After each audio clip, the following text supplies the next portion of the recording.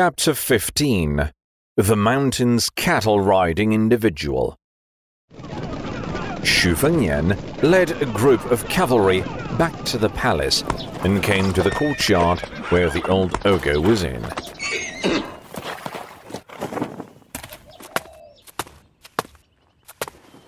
On seeing Xu Fengnian, the old ogre asked, "Boy, has Swordmaster Huang left for City of the Peerless to settle with Old Wang Xianzhi?"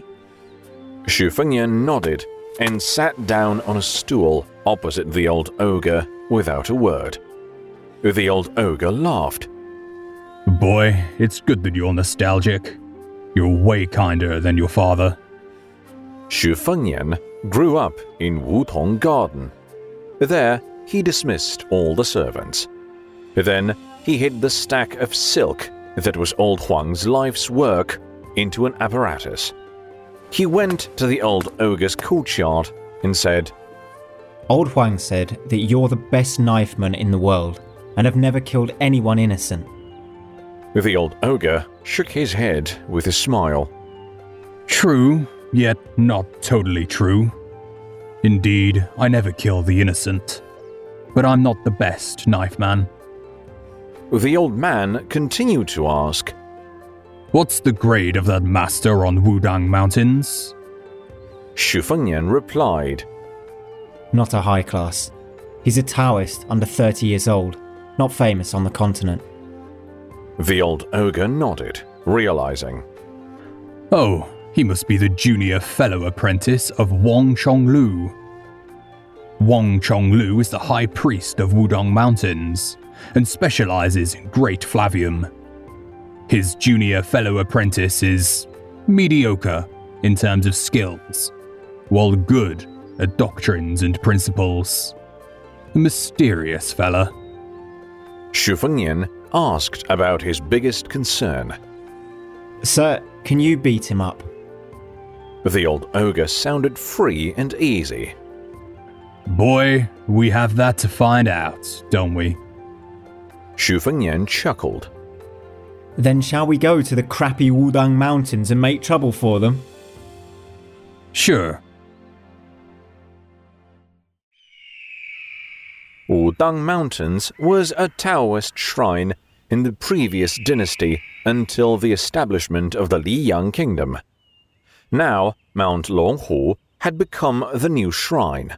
As the incumbent high priest of Wudang Mountains, Wang Chonglo was among the top 10 masters, specializing in Great Flavium, the obscurest skill of Taoism.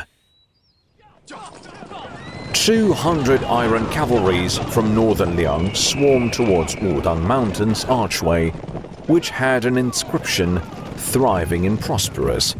The leading man rode all the way through the archway before finally drawing rein. Over the past hundreds of years, it seemed that Xu Xiao, the manslayer, had been the only one who would be defiant of sects in this way. Staring at a group of Taoists, Xu Fengnian shouted with a lugubrious air, "You have 1 hour. Tell the Siang cattle rider to get his ass out here." The cattle-riding Taoist Xu Fengnian mentioned was brought up the mountain at the age of 5 by the previous high priest of Wudang Mountains. He was the last disciple of the high priest. As a child, he became a fellow apprentice with the incumbent high priest Wang Chonglo. Now, he was committed to cultivation at Lesser Lotus Peak. On Wudang Mountains, thousands of magi wearing yellow hats had to respect the young man as master when they saw him. Contrary to the noise by the gate, it was quite quiet by the Turtleback Steel, which was at the edge of the steep cliff of Lesser Lotus Peak. A young Taoist was sunbathing, lying on the steel.